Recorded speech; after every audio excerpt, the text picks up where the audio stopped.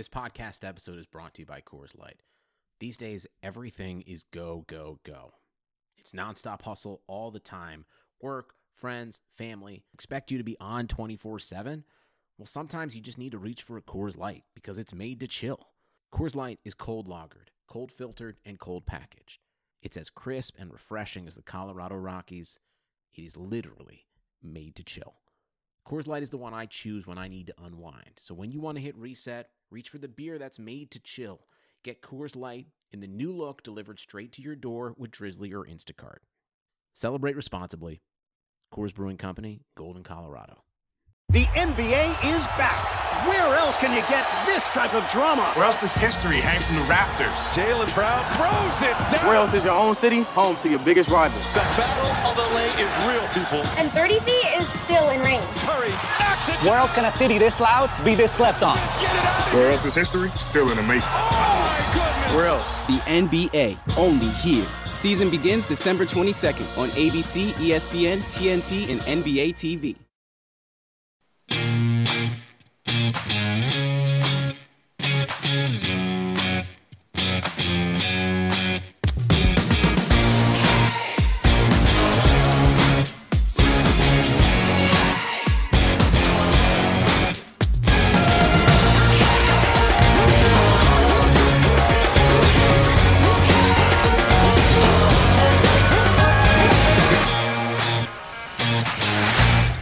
Welcome to Talking Halos. It's Derek Ciapala here with John Crane. Man, what a weekend for the Angels. 3 out of 4 from Seattle. We now have a Trout versus Bellinger debate, apparently. Bellinger. And, of course, the case for foul pole netting. That's what we're going to be talking about today as we inch closer and closer to the official beginning of summer. John, how you doing, man? Today I am doing fantastic.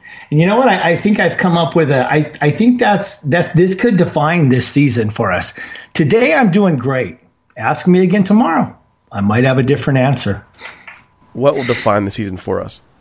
These games, they play so well. They play, they have such great games, and then, we have highs and lows. We've had a lot of highs and lows, but I think we've made a lot of gains this year. As far as I think we're making gains with us, especially the young talent we got playing that we're given opportunities to. Well, yeah, there was some definite opportunities today. Some really cool things that happened on the field. I don't know about, I don't know. I'm kind of iffy on the thought process. You're saying, well, we're on the way up or so on and so forth. This is a very, very kind of easy part of the schedule compared to what we're going to see in August and September.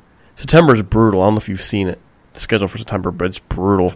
So I don't know how to really look at this team because they're not beating the good teams. They're beating up on teams we need them to beat up on. So does that make them average? Does that make them reasonably decent, or what? What does it actually make them?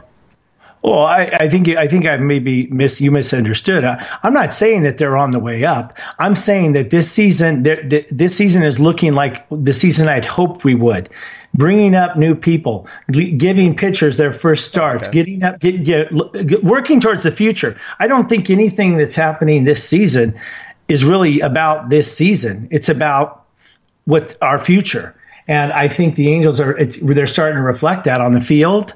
And obviously we have a good performance. I mean, we've had some outstanding performances, solid performances all week, all games against Seattle for our pitching staff. So, well, I guess my main contention is I am cautiously optimistic. I mean, I've been more optimistic on this show, but anybody who's listened to Talking Rams to Rams Talk, for example, knows that I am the show's pessimist. I've been there and done that, and so I'm cautiously optimistic about the team's direction right now. But I also look at this and go, I honestly think that Seattle is the worst team in baseball at the moment. Not Baltimore, not Detroit. I know those teams have worse records, but the way Seattle's playing right now, it is awful.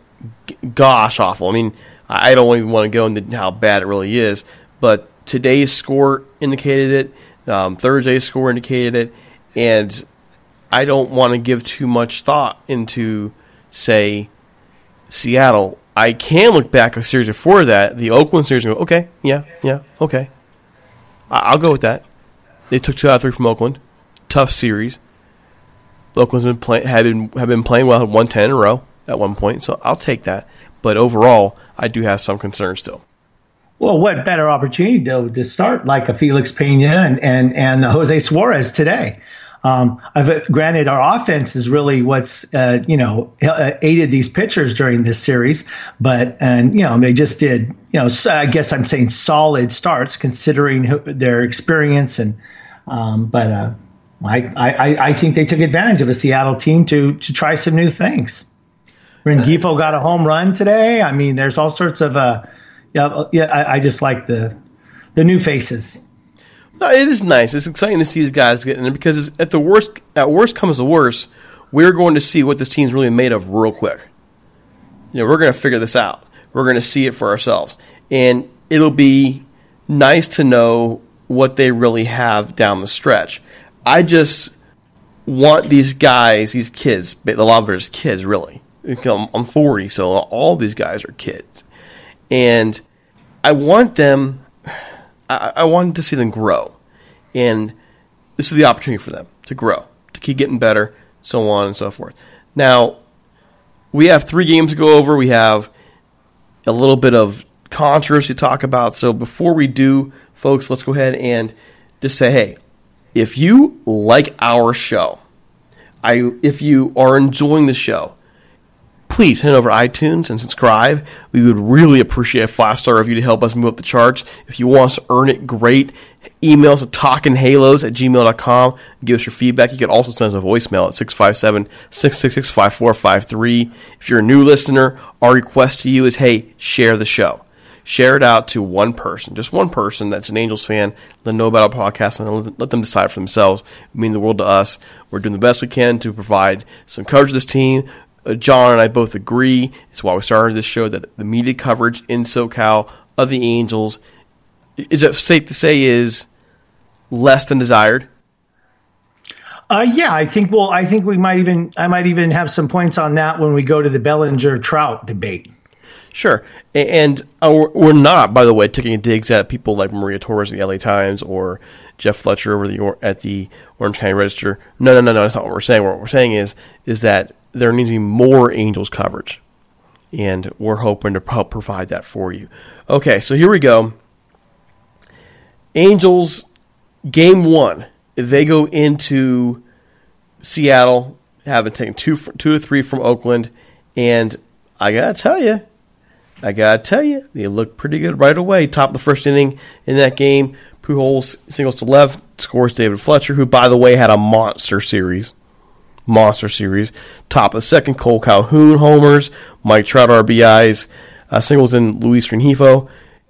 Cesar Puello scores home runs in the top of the third. Top of the fourth, Mike Trout doubles in. Dustin Garneau and Luis Rengifo. Luis Rengifo doubles in deep center. 8-0 in top of the 5. Oh, by the way, this game ends 9-3. Angels over Seattle. Complete night for the Angels. Offense has scored in multiple innings across the first 5 and plus 1 in the 9th. Cole Calhoun had a nice game that game. 9 runs, 15 hits, 1 error to 3 runs, 4 hits, 1 error. Star of that game, Mike Trout, 2 of 3 for 3 RBI, 2 walks. Man, that guy was on base all freaking night. By the way, he brought his earned. Man, I'm off my game a little bit. He brought his batting average up to 299 by the end of the series. It was around 281. So, if you think that Mike Trout was slumping, well, I guess that slump is over. Also in that game, Cesar Puello, 3 of 5 RBI. Cole Calhoun, 2 of 4, 2 RBIs, a home run, double. So, pitching wise, Luis Garcia was the opener, gave up a hit. Felix Pena went 5 1/3, gave 3 hits, 3 earned runs, 3 walks, 8 strikeouts. I don't know if you noticed this, but Angels starting pitching, their only problem throughout this entire series was the home run ball. Home run ball, you got it. Exactly. That was it. If the Angels can really fix that, that'll be a major, major change. And it was really bad because I don't know how many games you were able to. I caught all 4. Mm-hmm. Okay. I was driving home from Pittsburgh today. I got parts of all four. Definitely parts of all four. Today I did a lot of following on the phone. I caught the early part of the game, but not the end. I was listening. It was safely in hand by that point. I was listening to the game on the way home from Pittsburgh. Like, my daughter runs the bases at the end of the Pittsburgh game, and then I'm bolting to the car and getting the game on. So I am noticing, and it's pretty sad that the announcers are noticing the trend the Angels have is pitching a guy high and then coming back low, and teams are expecting that. So if the announcers are picking up, teams are picking up on it, you might want to change your routine here. It's just a minor thing to point out. Overall, the pitching in this series was solid, actually very solid from everybody on board. Jake Jewell had 2 2/3 innings that day, gave a walk and 3 strikeouts. Got his ERA down to 8.59. That tells you where he was when he started the year in his brief appearances. So 9-3 Angels. That's game 1. Game 2, frustrating game. The frustrating game of the series. Angels lose 4-3, have 6 hits that day, leave all kinds of runners on base. The Seattle wins with only 5 hits, by the way. There are 5 hits. Tom Murphy, home run, scores Jay Bruce. That makes it 3-0 in the bottom of the 5th. Another home run from Jay Bruce in deep center in bottom of the 7th. The Angels had all kinds of opportunities. Mike Trout and Shohei Ohtani go deep back-to-back in the top of the 6th. Shohei Ohtani goes and singles to left center in top of the 8th. Had all kinds of opportunities. Matter of fact, the Angels did leave 6 other runners on base. They just could not. They seemed impatient. They couldn't really hit in this game at all. Jared Walsh, the rough day, went 0 for 4. Tommy La Stella, a rare 0 for 4 day as well. Pitching, I know you'll like this. Tyler Skaggs, your favorite pitcher. No, Noe Ramirez is my favorite pitcher, but okay. Well, I'm just giving you a hard time. Skaggs went 7 innings, 5 hits, 8 strikeouts, 1 walk, but 4 earned. And those earned runs, most of them came off of, that's right, the home run ball. Yeah, home run balls. So he pitched better than his line looks, unfortunately, but he couldn't keep the ball in the park. Mike Leake for Seattle had a really nice day. He went 7 innings, 5 hits. Someday, Mike Leake, if you go look at his history in the game, he's the great mystery, because he had all the stuff to be a solid number 2 or maybe even a low-level number 1 pitcher on many teams. Sometimes great, but his consistency is, well, not there. All of a sudden he'll be horrible. That's why he has 6 losses this year. Very frustrating guy to watch. That was game 2.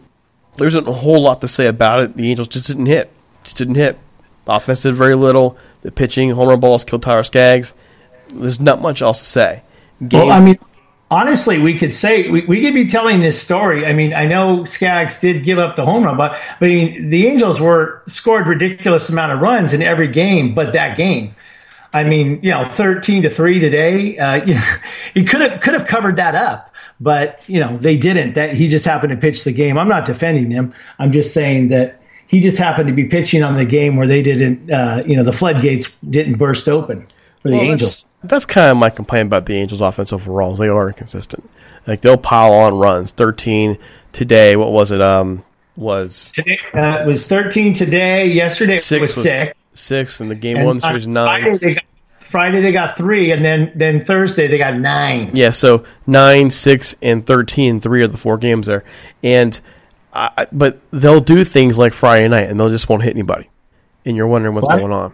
I never got a response on somebody about the rule book about banking runs for another game. Oh goodness, I rolled my eyes at that one. So game 3 of the series, Pujols topped the first 2-run home run. That, by the way, that home run, the scoring run, that was David Fletcher. So we need to talk about some Fletcher, because Fletcher had an amazing series. My wife's down for that. My wife is down for that. Big fan of David Fletcher, my wife. Carlos Cesar Puelo doubles to left, scores Fletcher again in the 3rd. So there's 2 runs from Fletcher. Cole Calhoun with a home run, a 2-run shot, top of the 8th. And then Mike Trout with a nice shot in top of the 9th. That tops off the scoring. Angels win 6-3. The only problem, again, for the Angels, let's go with our theme of the night. Pitching. What was the problem there, John? Late homer. Home runs. Yes, a home run late. Encarnacion.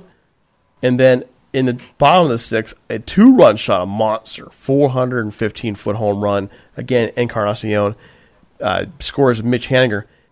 If the Angels can cut back on the home run balls, man, this is a different team. Andrew Heaney goes 6 innings, strikes out 10 with no walks. Only run scored came off those home runs. So a solid performance from him. Cam Bedrosian, we were waiting for him to blow the save. He did not. Gave a hit, had a strikeout, got the win, went 2-3 now. Ty Buttrey, another hold. He has an inning, has another strikeout. And Hansel Robles, 2 strikeouts, gets a hit, and gets the safest 7th of the year. I can say, wow, okay, all right.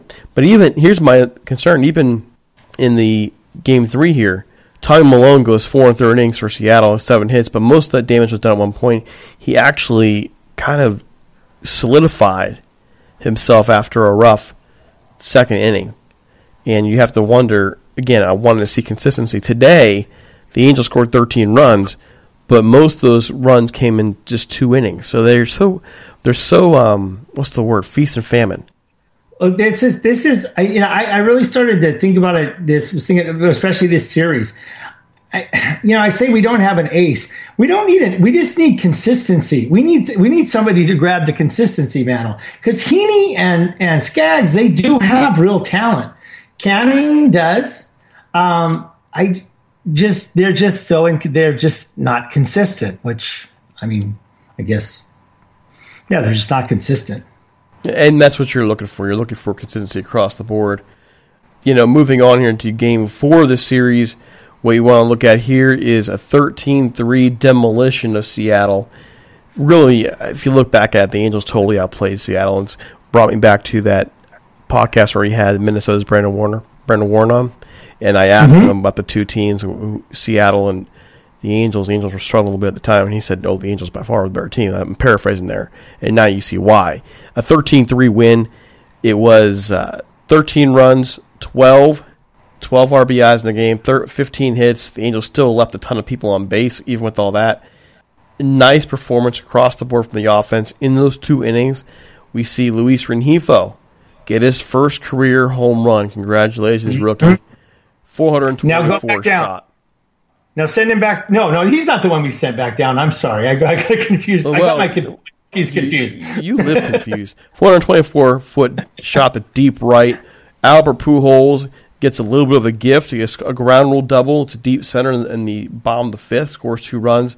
That was a ball that should have been caught. The guy lost it in the sun. But hey, when you need it, you need it. Pujols can use a little bit of help these days. He also homered again early on, a 3-run shot scoring Fletcher. And that name comes up again, Fletcher and Mike Trout. 13-3 overall. The big thing we want to highlight here is the pitching. And the pitching being Jose Suarez.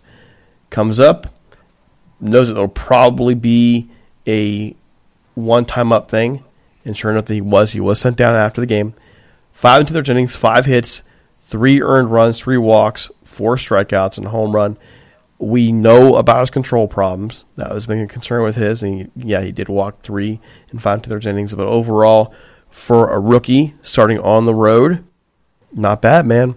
How do you feel about his performance?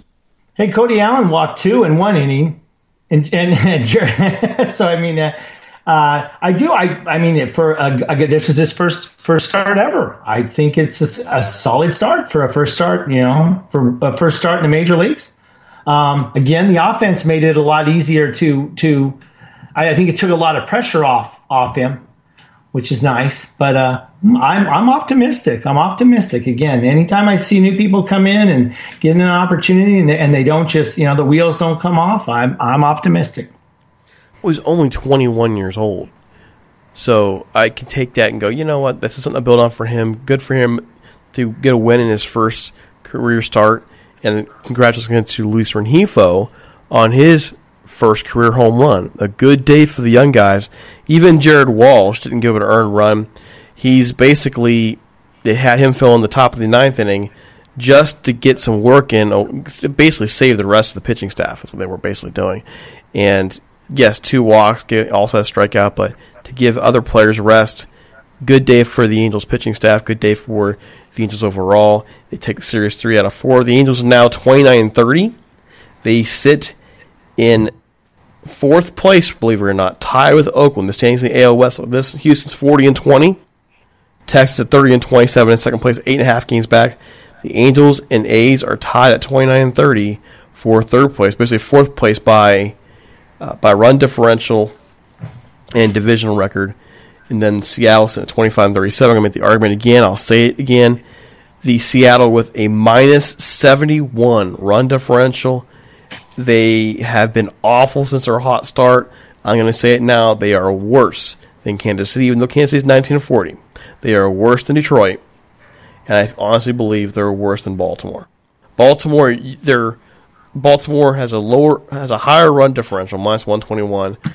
Detroit minus 98. But for Detroit, there's some flashes with their pitching there. For Baltimore, there's some flashes with their hitting there. They have some things going on. Seattle is so flawed. Seattle, only thing Seattle really does is hit home runs. Did you notice that in the series? Mm-hmm. They can't pitch. They can't field for jack. Their bullpen's a mess. Their starting pitching's a mess. They just don't do a whole lot besides power hit. That's all they got. And they got a nice stadium to do it in. And yeah, I think we discussed them. Their pitching staff makes us feel a little better about ours. Well, yeah. So when this season's over, I fully expect not Kansas City, Detroit, or Baltimore to have the worst record in the league. I really think at this point Seattle is going to be down there. They just can't pitch. They can't pitch and they can't field. Do you know all the errors in this game? I was stunned by this graphic for Seattle. I think it was it Thursday's game where they were, I believe, 20 errors ahead of any other team in the American League in terms of errors. Whoa! How do you and they did it again? They had these are professionals. These are professionals, okay, but they're just bad. They had 3 errors today alone. 3 today. Worst, just to me, they're the worst team in the majors. I think the other teams out there like Detroit, Kansas City, and Baltimore are going to grow this year, and we're seeing growth from the Angels. We've talked about it several times. I mean, I'm even just playing around like the wild card right now. We're only 2 games out of the wild card right now. Go look at that September schedule, man. It's brutal. Yeah, well, I don't see it. Live for the day, Derek. Live for the day. I'm living for the day. When I'm saying you're the one that mentioned the wild card, I'm saying this. Look at that schedule is brutal. I'm going to enjoy today. I'm going to look at today and go 3 out of 4. Hopefully, go to Chicago and then come back around and be fine. I don't like how that was slotted in, but I mean it's kind of messed up. Have the Angels fly east to Chicago and have to fly right back home. I'm wondering what the factors were for that why that couldn't be worked out later in the year. But hey, there you go. I agree because I looked at tomorrow's game and I thought I started preparing for a Chicago series, and then I noticed, it's only a 1 game. It's only a 1 game makeup. Yikes! That is it. Yeah, I agree. That is a yikes. I mean, yeah, a big yikes. By the way, other notes now. Moving on, the draft begins at 3 p.m. Pacific time on the MLB Network. So if you want to watch the draft, the game should be over tomorrow. So the game should be over by the time the draft starts. Right now, it looks like for pitching, Cam Bedrosian will take the field to start the game at 2-3, 3.08 ERA. I don't see yet. Did you see yet who's going to come in the second inning for him? I had all the games up here. They're going against John Lester, but I don't see yet who is up to after the opener. I've been looking it up. I think it's Cahill. So Trevor Cahill will go. There it is. It's on the Angels website. So Trevor Cahill will go. Oh yeah, I just showed Bedrosian. Okay, but so it's Cahill. So Trevor Cahill come in the second inning. Okay, good luck. Good luck. Okay, so Bedrosian might take some of the pressure off him. Oh my God! Come on. Trevor Cahill's shown some flashes this year, but home run ball gets him every time. Hopefully the wind's blowing in Chicago tomorrow, and that'll help him out a little bit. That's what I can hope for. All right, so what else is going on here? Well, first up, we do want to go ahead and say reach out to us, please, if you're interested in sponsoring us. I can tell you our listenership is booming. For a brand new podcast that's only a month old, it's booming. If you want to be a part of it before we grow even more and advertise with us, reach out to us at talkinghalos@gmail.com. if you like what we're doing, want to help us keep the lights on here, because I think John has now been moved to where? A box. A box. A cardboard box. In the cardboard box, okay. You can also leave a voicemail, if we'll give you a call back at 657-666-5453. All right. So another thing that's been really kind of a ticking time bomb in terms of debates here in the last couple weeks, especially with Cody Bellinger's big start, is we're starting to see the comparison to Mike Trout. And here's my question for you, John. Is it too early to have this debate, or is it a legit debate to have in terms of best players in baseball, best player in baseball, Trout versus Cody Bellinger? Where do you stand on this? And let's throw the homer out. Let's look at numbers and thoughts here. Let's put the fact that we're Angels fans aside here for a moment and try and be objective as best we can. Well, before the season started, Mike Trout was being named as definitely a generational player, potentially an all-time. I mean, one of the all-time greats. His WAR number is off the charts. I mean, it was undisputed. He was the best player in the game and potentially the best player, one of the best players of all time.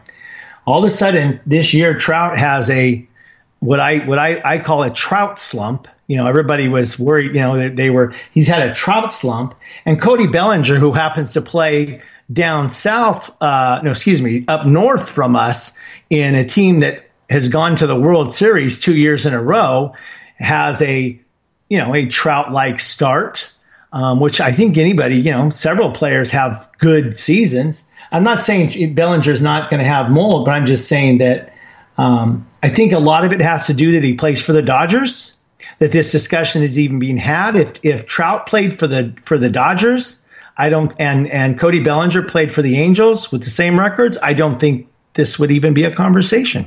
You don't think so? I don't. How can you be telling me that this is? I mean, I've seen the numbers. I mean, Cody Bellinger's, he's 23 years old. He's played for 3 seasons. I've listened for 9 seasons. Mike Trout, 27. He's 4 years older. He's 27, and most of those 9 seasons, people have referred to him as potentially one of the, his WAR numbers are off the chart, compared him to Hall of Famers, to all-time greats on a regular basis, and still calling him by far, hands down, the best player in the game before this season started. So, I mean, talk to me in 6 more seasons, I guess, is what I'm saying. Well, I agree it's ridiculous. Okay, I honestly believe it's super ridiculous at this point to make that comparison when there's a difference in their careers. We're talking about 1 season right now. So let's go ahead and look at the numbers here. Cody Bellinger for the Dodgers. We'll go ahead and say in the Dodgers, he has, in his thus far this year, 20 home runs, 52 RBIs. He's batting .376. His on-base percentage is .462, and an OPS of 1.195. That's outstanding, right? That's outstanding. He deserves all the credit in the world. He is a definitive all-star, and he should be applauded for his effort, okay? Back up a little bit. 2017, his rookie year, 39 home runs, 97 RBIs. Strikes out 146 times, by the way, at the plate. 267 batting average. Last year, 25 home runs, 76 RBI. Strikes out 151 times, 260 batting average. On-base percentage of .343, slugging at .47 for an OPS of .814. So what we're looking at in his 3rd year here is a career year. A career year. Now going back to Mike Trout, I think it's fair, I think it's more fair to look at the numbers in terms of where they were at that point. Mike Trout's 3rd year, 39 doubles, 27 home runs, 97 RBI, 110 walks. He strikes out a lot. 136 strikeouts, 33 steals. So 323 average, 432 on base percentage, 557 slugging percentage, and 988 OPS. So, first thing I want to point out, John, tell me if I'm wrong here. They are different players. They're completely different players. He doesn't have as much power as Bellinger, even though he's had 41 home runs before. Okay? I would say his power is nowhere near in terms of where Bellinger is. He's more of a doubles guy as well. He's going to have more doubles career than Bellinger will. He hits for better average. He hits better OPS. Am I wrong anywhere here? No. All right. So what would make Bellinger the best player in the game after only 2 months of greatness in one season? It's delusional, in my opinion. It's you can't compare the two. You can say he's having a season, better than, I don't know, at the end. Maybe he'll have a season this year better than any season Mike Trout's ever had. But that's one season. Now you still got to keep doing it like Mike Trout's done. Mike Trout's having a solid season this year, and we ain't even at the All-Star break. So I think whatever kinks he's had, he's going to work out. But it doesn't matter. I don't think this is a debate, really. So then why are we seeing it? I think, again, I'm going to go back to, I think, I live in this town, and we're talking about, I think I sent a tweet to Maria Torres, and I said, no, was it? Yeah, I sent her a tweet to Maria Torres, and I said, hey, I want to make sure that your office is as big as the Dodger beat writer's office. Because, I mean, it's the Dodgers. They've been in the World Series. This is a Dodger town, and the Dodgers are more nationally get coverage, and I think that it's kind of like it'd be like the Lakers and Clippers. I don't think that there's that big of a gap. Well, I don't know. Maybe I'm biased on that one, but it's like the Lakers and Clippers. I think that's why all this discussion's being had. Well, there's one more thing here that people need to realize when making this comparison. If we're going to avoid the city debate here, where does Bellinger normally hit in the lineup? I don't know. You tell me. Take a guess. Where do you think he hits? I'm going to say he bats fourth. You would be correct. Where does Mike Trout normally hit? He usually hits either second or third. Okay. So who has more RBI opportunities overall? That would be Bellinger. Okay. So you're making comparisons of players despite the fact they are two different types of players. They're at two different points in their careers, and they have different opportunities at the plate. This is true. Good point. Definitely on the RBI. Yeah, Trout hits a home run. In all likelihood, it's an empty base home run. Well, 39 home runs last year, right? Only 79 RBIs. 39 and 79. The year before, 33 and 72. 2015, 41 home runs, only 90 RBIs. Well, why? And that's because he's hitting at a higher point in the lineup. He has been for years. Imagine what his numbers would be if he was hitting cleanup with someone behind him. Mike Trout hits like this without a bona fide average hitting star behind him. What I mean by average hitting is a person who will hit for a high enough average to be a threat. That they have to pitch to Trout. Yes. Which, and they don't currently have that right now. You're correct. No, I mean, you could say Albert Pujols is hitting 233. You could say it's Cole Calhoun, but he hits around 240. These people they're not threats. They're not a big enough threat to a pitcher to entice them to really go after Mike Trout. Go out. They're going to work around him. They're going to, we're going to walk him a lot. Well, and as an Angel fan, I'll tell you, I don't mean to come down. I always defend Albert, but gosh, if you just walk him, you got a fair shot to get a double play with Albert, with how slow he is and his tendency to do that, either hit a home run or, ground out. So I'm not even going to pick on Albert there, though. Albert's freaking darn near 40 years old. I don't blame him for being slow, but the overall build of the lineup, right? His OPS right now is 1.071 at 299. This is Mike Trout. And this is when he's been on a slump for a quote-unquote slump for much of the year. He has the highest on-base percentage of his career right now at 467. There's been no other point in his career where he had a higher one. Last year was his original career high at 460. So he's doing the job. He's doing the job. He did, but he's such a team player. He's he's willing to do things like that. It's more importantly to contribute to the team than the flashes of, the flashy home run swinging for the fences. So there you go. All right, folks, moving on. We do have one more thing we want to cover tonight, and that is the netting.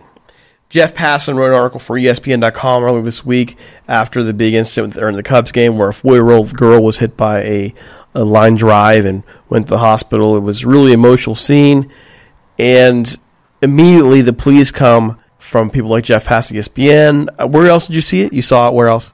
It was in USA Today. USA Today with Bob Nightingale. And yeah. I think it was on Golic and Wingo.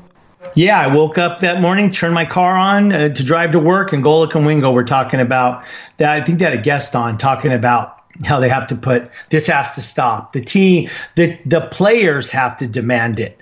The teams have to take accountability. I don't agree with that.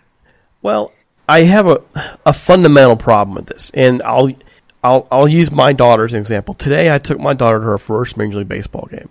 Now, we live in Northeast Ohio, so our choices of going are the Indians or the Pirates.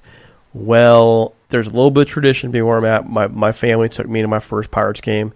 So my first game was a Pirates game. And even though I'm a diehard Angels fan, that's where I took my daughter. It's a beautiful ballpark. They have a really nice backdrop of the river there, the Three Rivers. And, it's just a great place to watch a game. And where do you think I pick my seats at, though? Do you think I pick my seats along the first base line or the third base line? Or where do you think I pick my seats, John? You picked them in the John Crane seats, is what you did.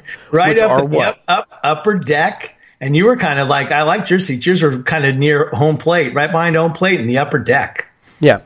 And we got them for $8, by the way. Yeah, you're darn too. I try not to pay more than $10 for tickets. Okay. Now, I like sitting close. If my daughter's there, if my daughter's not there, I am sitting close. I'm going to spend some money. I purposely sat far away. And the reason being is I don't trust myself to be fast enough to protect her from a line drive. Now, my point here is not to pick on the parents of the 4-year-old. I'm not doing that. Don't think that. Don't take it that way. Somebody out there is going to say, how dare you judge these parents? No, it's called good parenting. Okay? And it's really about making a choice in the end. And what I mean is this. Do you value, and does your child value, do you and your child value the up-close experience of being on that first and third base line along that side? Or do you value protection? And to me, on my part, I believe I'm being a good parent by not trusting myself to be able to protect her from a line drive and keep her away. Maybe those parents felt different. And this is not a judgment of them. Maybe they have a different view. I'm not going to judge that. I'm saying, for me, I believe I'm being a good parent by making that decision. And if I'm going to go to a game with my brother or with you, John, hopefully one day we'll be able to catch an Angels game together, we're going to sit wherever the heck we want to sit. And this is my problem here. And maybe I'm not, it felt like you were maybe on this path that we're discussing on social media. At some point here, we are going to have to make some decisions as a society. We tend to try and just have the governmental body in charge here go out there and make decisions for us, whether it be for netting in a baseball game or for something else, okay? Whether it be the Medicare, Medicaid, whatever, okay? Why aren't we able to make our own individual choices here? Why would we want to take the individual choice of a person picking what are they going to do, or take a risk or not? Basically, why are people trying to legislate our experience in a baseball game? This game's been played for over 100 years. These accidents do happen, but they can happen in any sport, in any place. So why do we have to try and legislate and force teams to do things, quote unquote, for the greater good? You want to know why? Because it makes people feel better to legislate, to say that this is it, and we have to put nettings up to protect everybody, and it's not really a commonsensical solution. In fact, I found several articles. I found an article where it was in Boston. They put up netting behind more netting, and the fans complained. Because I can tell you right now, Derek, I have a baseball that my daughter got. Now, we were sitting near the dugout, up several things, but we were on the dugout side, and she got a ball. It was actually thrown up to her, so she didn't catch it. But, I mean, that ball's in a little plastic case right now. What kid or adult doesn't go into a baseball game dreaming of catching a ball? When my daughter caught that, I told her, guess what? You just did something 45 years before I've never got one. And I mean, that's part of the baseball experience. I mean, I heard, and I don't remember who the player was. The player said, my kids don't sit here. My kids sit up. And, yeah, it's nice because you can afford a luxury box and you're with your wife or you're given a luxury box or special thing. But, just average Joe fan who spends like me and $10 on a ticket. And if we feel it's safe, we deem it safe, or we don't have our kids and we want to sit where we can potentially get a ball, we get a ball. The two examples used in those articles, is a baby, and then they referred to an elderly lady at Dodger Stadium who passed away. Both kind of, I guess you'd say defenseless, examples. But I honestly believe that you're in more danger of being injured driving to and from the stadium than you are inside the stadium. Especially if you're driving in SoCal. Exactly what I'm referring to. Yeah, exactly. But I look at it like this as well. You are trying to use emotional arguments. What I hate about the Passan argument is Passan opened up his article with this massive emotional outpouring of this whole story. And then he says, he falls back in this position of, give me one good reason why they shouldn't put netting up. And I'm sitting there thinking, well, here's the reason why they shouldn't put up netting for it. It's because we're paying for that view. We're paying for that view. And we're making that decision on our own. Now, does that mean there shouldn't be netting? No. You have netting behind home plate. You have netting stretching out to the dugouts on both the first base and third base line. If you put netting going all the way foul pole to foul pole, which is what he's suggesting, you're going to completely obstruct the view of the entire lower bowl of people, many of which aren't going to bring kids to sit that close to sit that close. Some will, and some are going to be confident they can protect their kids. But I don't even know how else to say that, John. You're basically telling 40,000, 30,000 people in a game, I know what's better for you. You don't have the right to make your own decisions. What I think is I like how he's speaking for the fans, saying the fans should demand it, or the players should demand it.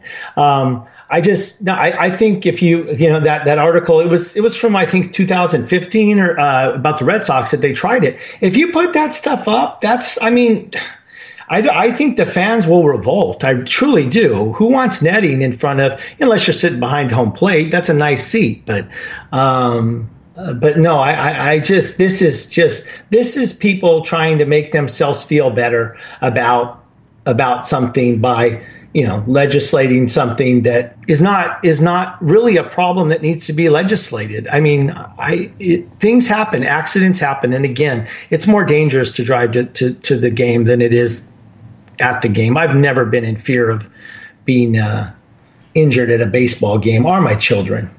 Well, I told the story online.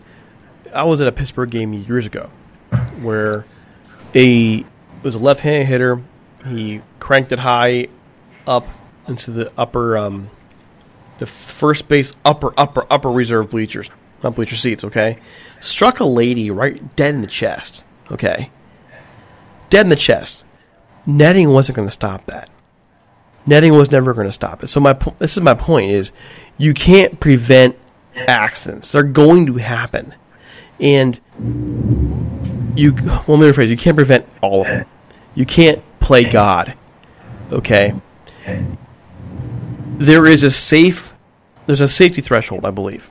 Okay? So if you're behind home plate, given the number of foul backs straight there, line drive foul backs on the first base side up to the dugout, I understand the netting there. I get that. And in some cases, you're probably paying for both the view and the protection. Okay, because a ball coming off a bat right there, going 110 miles an hour, right behind home plate, you're in trouble. I get it. Okay, but you can't legislate this for an entire ballpark of people. It's silly. I know people don't care about looks. It'll look ridiculous, but you're going to have a lot of people saying my view's being obstructed. In his case was, well, people won't notice after a while. I notice, man. I notice I'm sitting behind a fence or what was it again? Netting. Notice it. You notice. I notice it. I've sat behind netting before. You notice. Yeah, you golf. You know the game that I went to that I was on TV with Canning, with me and Griffin Canning were on TV.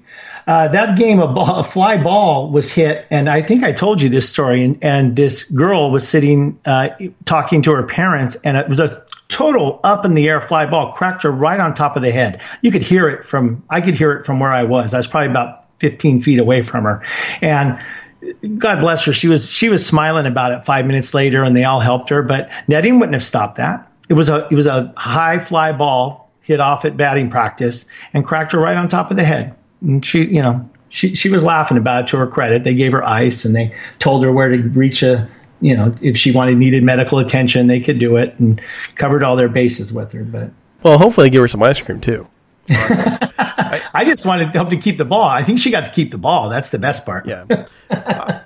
Again, folks, I understand if you disagree with us on this. I really do. We live in a society now where we tend to not be able to have these conversations. It's okay to disagree. So if you disagree with us, please send us an email at talkinghalos@gmail.com. You can tweet us as well. You can leave a voicemail, 657-666-5453. I'm willing to have this discussion. You can change my mind. Go for it. Okay, I'll give it a shot. But I just don't see it as necessary. We've had this game going on since the 19th century. That's a long time. There have been some very intimate ballparks built during that time frame. Fenway Park is as intimate as it gets. Wrigley Field, intimate. This has been around for a long time. So it just seems ridiculous to me that all of a sudden here in 2019 we're worried about netting all the way around the field. We take a risk. We choose to pay the money for the seat we sit at. You can't stop it all. I mean, you can go to a high school baseball game and have that happen. You can go to a college baseball game off an aluminum bat, and it can happen. It's part of the sport in terms of the risk that's taken to go watch a game. The same thing happens in hockey. You're going to say, well, the glass all the way around. Well, you think glass stops every hockey puck? They can go over. And, it sounds, nobody reads that stuff, but it's on the fine print of the ticket. Has been for years. It's the risk you take. And I just say, leave it, quit trying to quit trying to find a problem to solve. If teams want to make that decision, let them make the decision on their own. Don't try and legislate it for them. Don't try and force them. Don't try and guilt them into doing it. If the Angels want to go put foul pole to foul pole up, okay, that's your business. Go give it a try and see how fans react. That's your business. But don't try and guilt them into it. Don't try to emotionally make them feel bad into doing it. This needs to be a decision that teams make on their own without you telling them, hey, how to run their business. It's ironic that the people writing these articles sit up in a press box, up over the stadium, kind of isolated in their own little world. I mean, in fairness, some of the players are vocalizing the belief that there should be netting there, but if you were a player, you wouldn't want the guilt of a person getting hurt on your shoulders. That's why one reason you agree to it. But again, look at all the sport, all the way from youth to now. You can go to a high school field. Do you have netting all the way around the field? No. College? No. But people are going to watch the game. Minor leagues? No. All of a sudden you want to go for it. The reasoning makes sense in that you're trying to protect people. The problem I have is you are then taking away my decision to make that decision. Well, the thing with the players, too, now I'm getting a little petty probably, but you know what? Maybe some of these players want to commit to coming out before the game with a bag of ball, a handful of balls, and walk out there and I mean, they don't have to do it, just here's 6 for you, 6 for you, 6 for you. However many because I read that they average around 30 balls going to this to a game. I'm not seriously suggesting this. I'm just saying that this is the fan experience, and you're taking away from the fan experience. So, I mean, This is you're concerned with the fan experience, and I get that. I'm not worried about the fan experience, John. I'm wanting to be able to choose where I sit and be able to choose not just where you're going to be able to choose where you sit regardless of where you're at, but I want to choose where I sit with that choice being how I view the game. I don't want to have to look through a netting if I'm there without my kids. If I'm there with my daughter, I'm sitting far away because I know the realities of the game. If we start taking more responsibility for ourselves in sports and life and so on and so forth, everything changes. Yeah, I wish more people would. Quit trying to tell people how to live their lives. I agree. I want to sit where I want to sit, and let me go sit where I want to sit. If you don't like where I sit, you don't want to, then you don't have to sit there. There's plenty of seats available that you won't have a line drive hit you, and you're more than welcome to seat. Put up big signs that say danger. You may be hit by a line drive. Like we put silly signs on everything now. Don't swallow that. This sock will kill you if you swallow it. I mean, I'm being joking. Oh my God! I can't think of a good example of the McDonald's coffee cup. You ever think exactly. Person when they drank coffee sued McDonald's because they burnt their lip. Yeah, that's like what I'm really. It's hot coffee. You don't know those balls flying off the bats can hurt you. Well, I don't know what to tell you. Like I said, I'm more good. Put up signs. Don't put up netting. But I haven't heard any news articles about that family that got the little girl got hurt, and very thankful she's okay, she's fine, she's very thankful. You don't see the parents complaining about no netting or anything. Well, you rarely ever hear any fan come out and complain about netting. Have you ever? I've never heard one complain. But we have Jeff Passan, who is always on some kind of social mission in the game, going ahead and making that call.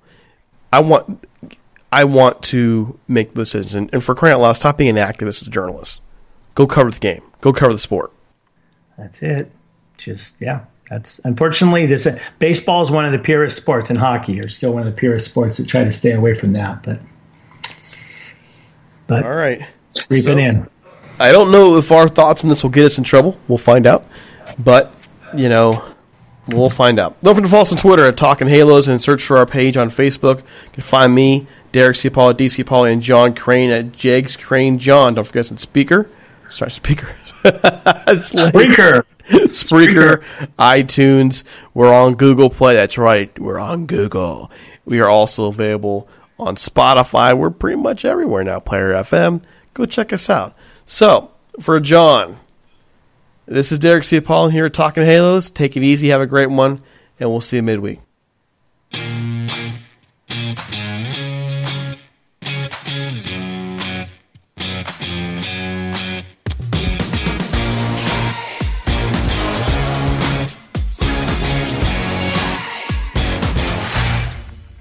The NBA is back. Where else can you get this type of drama? Where else does history hang from the rafters? Jaylen Brown throws it down. Where else is your own city home to your biggest rival? The battle of the lane is real, people. And 30 feet is still in range. Curry knocks it. Where else can a city this loud be this slept on? Let's get it out. Where else is history still in the making? Oh, my goodness. Where else? The NBA, only here. Season begins December 22nd on ABC, ESPN, TNT, and NBA TV. The NBA is back. Where else can a city this loud be this slept on? And 30 feet is still in range. Where else is history still in the making? The NBA, only here. Season begins December 22nd on ABC, ESPN, TNT, and NBA TV. Sugar Ray Leonard, Roberto Duran, Marvelous Marvin Hagler, and Thomas Hearns. Legends, whose four-way rivalry defined one of the greatest eras in boxing history. Relive their decade of dominance in the new Showtime sports documentary, The Kings, a 4-part series premiering Sunday, June 6th, only on Showtime.